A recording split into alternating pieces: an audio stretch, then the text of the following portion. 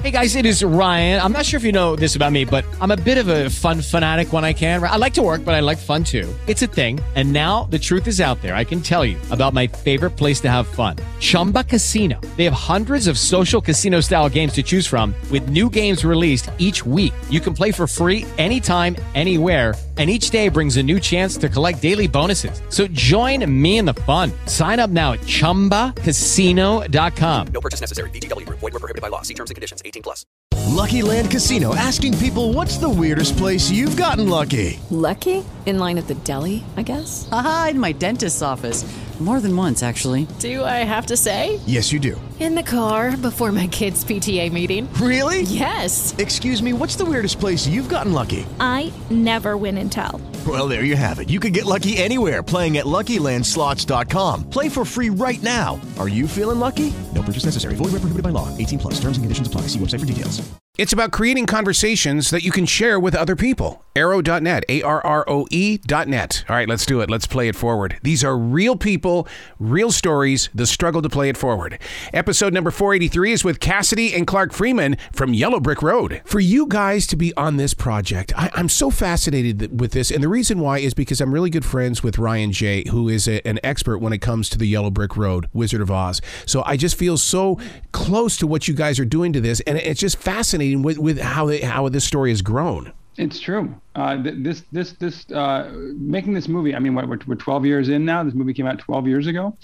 Even before that, directors Andy Mitton and Jesse Holland, it was their first feature film. So to raise awareness and money and everything else, they would have these French toast breakfasts on the weekend where everyone would come together and we'd all kind of ruminate on the script, on what version it was, on how we were going to shoot it, et cetera. So like the pre-production on this not only was homegrown, like a homemade Denny's, but like also lasted a long time. And it really allowed for the idea to grow and to make sure that we were shooting the very best thing we could. So yeah, it's been a long time. For you guys to put this in a DVD collection, I mean, my God, I mean, we get to talk, I mean, get to hear from actors and there's crew members and things like that. Maybe I'm a sick fool, but this is the kind of stuff that inspires me to want to even grow further with my own creativity. What about those that are just discovering what the art of this is all about? Gosh, that's really inspiring. I think anything that makes someone want to be more creative is really, really awesome. Clark was just saying earlier that horror is a really interesting genre because it connects the audience is very involved. The fans are very involved in the horror. And so when you get to have a re-release like this DVD and Blu-ray, where you have interviews from the cast and interviews from the crew and connections to the movie from years ago, to be able to have that sort of reflection back on what filmmaking was like a decade ago, both for us individually and for Hollywood. I think that's so special. I think that's a really great opportunity for the fans to get to have a unique and a genuine look in deeper to what the process was like. Do you think that we label it a horror film, but doesn't it have to come with a definition? Because what scares me may not scare you. What brings fear to me? Because what this movie right here, the reason why it stays so true inside my soul is because it could happen. That to me is a horror film. It could happen. That's true. That is true. It is horror is a really wide swath of a genre, right? Because sometimes people, I totally agree with you, but what scares someone else may not scare another. I love that it scares you. But see, I've become, because of binge watching, I've also become that guy that hits rewind and will sit there and say, I want to see that scene again. And then you break it down. And then you go, oh, I see why this one works. It's incredible when you get to watch something over and over again and really start seeing the script through the material, and you go, oh, that's so smart. Yes. Oh, they planted that scene earlier. Oh, they did that. Oh, that really paid off, or this or that. And I don't want to speak for Andy or Jesse, but I know Andy has said that with DVDs and things that have director commentary, that was kind of his film school. Like, he would watch his favorite films and really break it down. So like you said before, the fact that Yellow Brick Road is doing this, and Lightyear Entertainment is releasing this this Blu-ray with all these special features, like, it's going to allow people who really love the movie to dig in further and go, oh my God, I didn't realize this, or oh my God, what is Robert Eggers doing there as costume designer on Yellow Brick Road?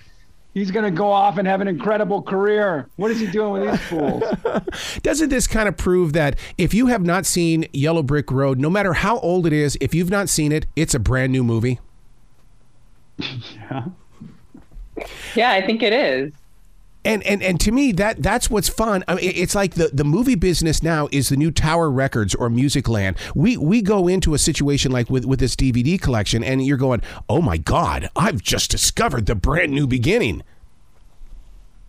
Well, I think people, like you're saying, people that are interested in a DVD collection, people that are interested in deepening their knowledge of a film to spark their own creativity. I mean, those are the creators. Those are incredible fans to have. Those are incredible, just people that want to watch the film. And I think that's cultivating a group of people that are really passionate. And I think that's really awesome. I think entertainment these days, with so many streaming opportunities, with so much saturation in the market, I think it's easy to just sort of watch things to be distracted. And I think it's super fun to have a project where people feel engaged. Indie movies. I'm sorry. I'm sorry. I was just going to say I'm more impressed that you threw out a Tower Records reference because I worked there when I was a kid for a hot minute, so I don't know who's going to remember what Tower Records is. But to go along with that with Cass, like at Tower Records, when you discover someone, like Nirvana, you discover Nirvana, and then you have to listen to Metallica and Soundgarden, and you have to go down this hole. So just the idea of Yellow Brick Road being a movie like that, where you can discover it and then have to discover other people, makes me happy. Well, I totally get that listeners and viewers are going to do that because that's how we're trained now. Because how Netflix and Hulu, they say, well, you liked this movie, I think you're going to like this one as well. And that's what I like about Yellow Brick Road is it's going to open up a lot of people going, oh, I've got to do that one again. Yeah, I think that's awesome. I know Andy and Jesse have been at other festivals for other movies, and people have come up, 10 years after the fact with copies of the DVD of Yellow Brick Road, and I've said, Andy, will you sign this, please? Because when I saw this when I was 16 or whatever, 10 years ago, like it really messed me up and it stayed with me. So I agree. I think it's awesome. So why do you think it is staying with us? And it really, it's one of those where you could get into a conversation and if people haven't seen it, it's like, oh, you're kidding me. Oh my God. It creates that kind of emotion from you. Yeah. I think it's because it takes chances and it is kind of so weird. I want to talk about it without totally spoiling it for anyone who hasn't seen it. But the movie takes chances in a way and takes its time and its patience that when things do start happening, it's really shocking. and you are so lulled into being with this group of people who are walking this road together that you're disarmed by it. And it's not a bunch of kids at summer camp, with a slasher guy coming in. It's nothing you've seen before. It's not like, oh, I know what happens here. You go into this movie and be like, who are these people and what are they doing? And then when you get into it and you're with them, 40 minutes in, when it starts hitting the fan, you go, oh my God, I didn't see that coming. And weren't they brother and sister? I also think that the characters are relatable. They're not caricatures. Like all of these people in the film could be you or your next door neighbor, versus sort of like, oh, that's some star playing this part, or that's some icon from history playing this part. Like it feels very, I think, in your living room, in your neighborhood, in your backyard. And that's both who was cast and also how they were written, I think. Oh, yeah. In this day and age, I mean, an entire population walking up a mountain and disappearing, really, seriously, with COVID, with monkeypox and stuff like that, I would walk up a mountain just to get away. We should do a sequel. Yeah. We should do a sequel where they're not trying to figure out what happened, but they're actually running from reality. They're actually trying to get away. They're like, please make me disappear. Please. The performances, what amazes me about this is that it's so natural. I mean, for an indie film, so many times when you watch indie films, you can hear people speaking out of tune and the rhythm isn't really there. Not in this movie. I mean, for a first time film, come on. I mean, they had some experience with this. Andy and I started a theater company in Santa Monica well before this, and we all went to college. Andy, Jesse, Cassidy, myself, actually most of the cast of the movie. Tara, Alex. We all went to Middlebury College together in Vermont, and we were all from the theater department there. So we all had a language. And actually, Cassidy, Andy, and I are in a band together. So we have a musicality to us anyway. And I think that only became a cohesive unit. And that's, I think, one of the only reasons this movie worked is because we were already a family going into it. So we had to learn a lot of things about making a movie while we were making the movie, but it didn't sink us because we weren't just a bunch of strangers trying to make it happen. I remember, I think one of the first one, like the day 3 on set, I had a pretty emotional scene to do, and I did it, and we went hard into it. And I think it was that day that the cast, the crew who didn't know us, who were hired, who were just like, we're going to shoot a movie in the woods. Once they saw the level of work we wanted to bring to it, they all kind of fell in line, and they were like, oh, this isn't just some other stupid horror movie. This is like, they're trying to do something here. They're trying to say something, and let's all get behind this. So I think being a family really helped the movie get made. I also think filming it in the middle of nowhere helped. Oh, yeah.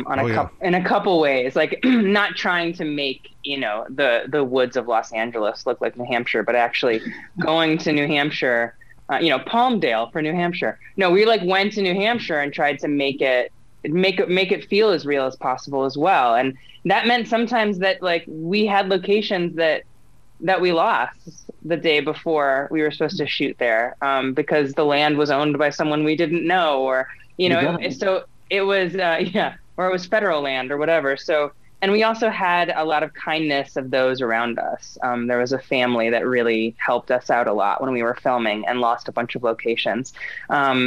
And so that kind of camaraderie, that kind of your pants are around your ankles and you're like, what am I going to do now? And, you kind of you have people that come and they bring you kindness, honestly, not because they know what the finished product is going to be like, but because, like you said, they're interested in investing in creativity. They're interested in investing in passion.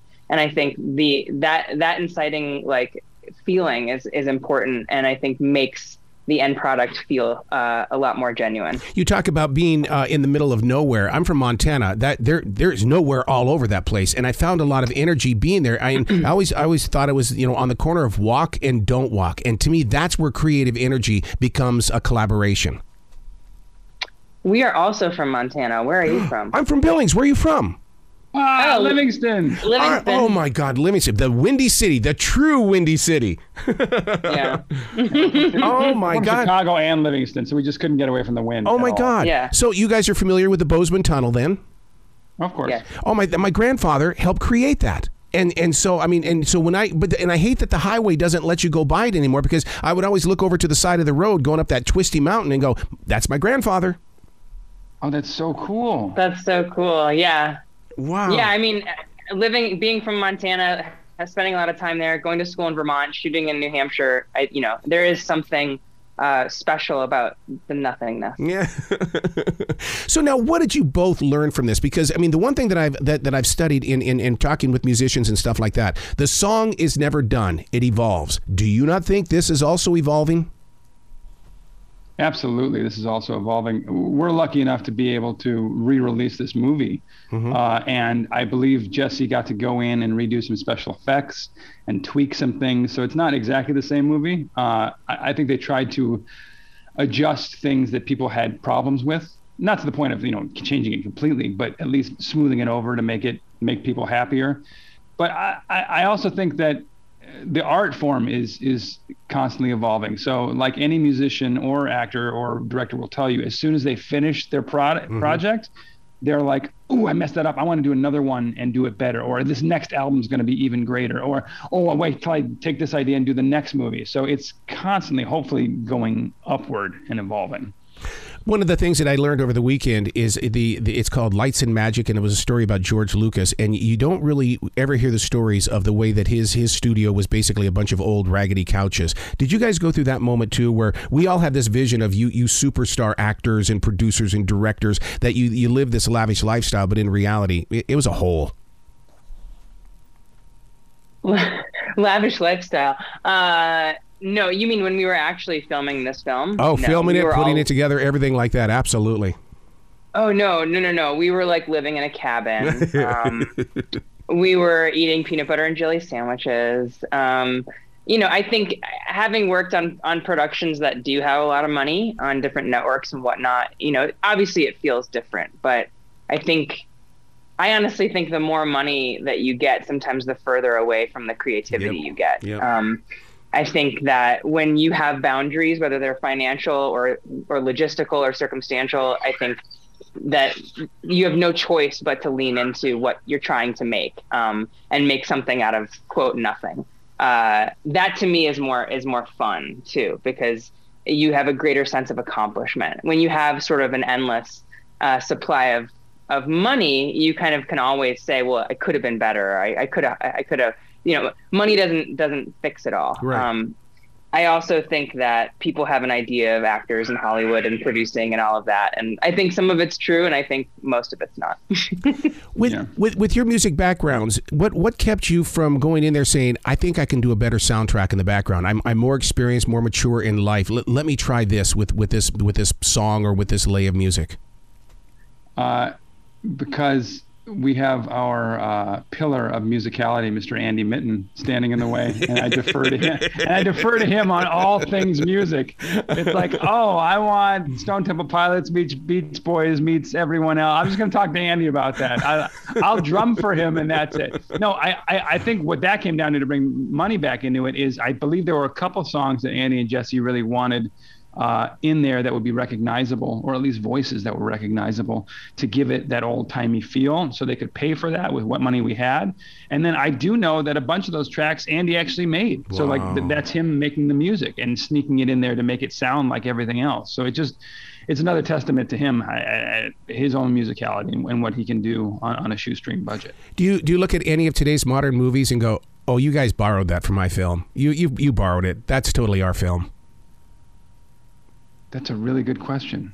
I don't think Yellow Brick Road's been one of those things, one of those babies that you birth, and afterwards you're like, whoo, I need a scotch and a cigarette. So put that away. So I'm not going to think about it for a while. But I can't think of anything like that. No, can you, Cass? No, and I also think I think that there is only so many colors, if I can. Yeah. So we are all mixing them and we're all making them, and I don't know that even if I saw something that reminded me of Yellow Brick Road, I would necessarily be like, they stole that from us.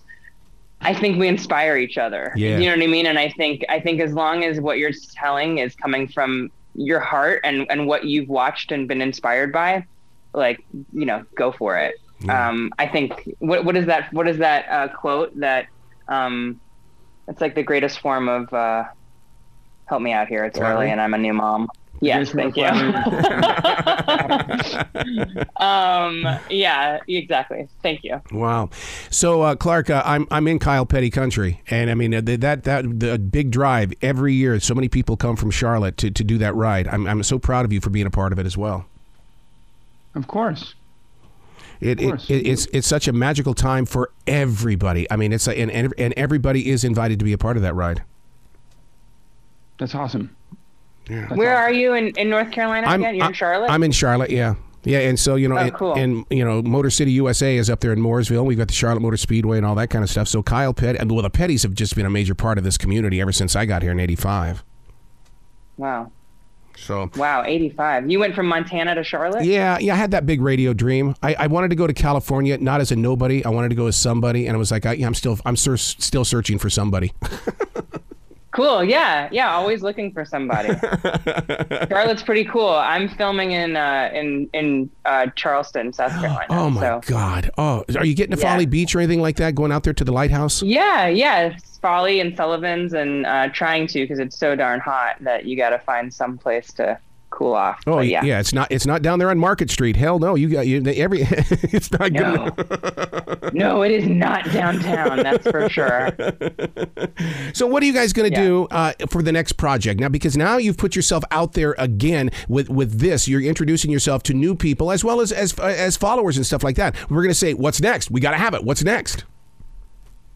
Well, at least for Andy Mitten and myself and some of the other collaborators, we have a new movie called The Harbinger, which just premiered at the Fantasia Film Festival in Montreal, and will actually be hitting theaters in a bunch of cities in the U.S. in a couple weeks. I don't know if I can say anything. I don't know if it's been announced yet, but soon it will be out. Excellent. Well, you guys have got to come back to this show anytime in the future. The door is always going to be open for you.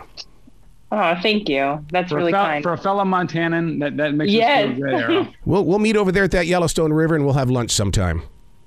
Yes, let's do that. Be brilliant today, you two. Thank you. You as well.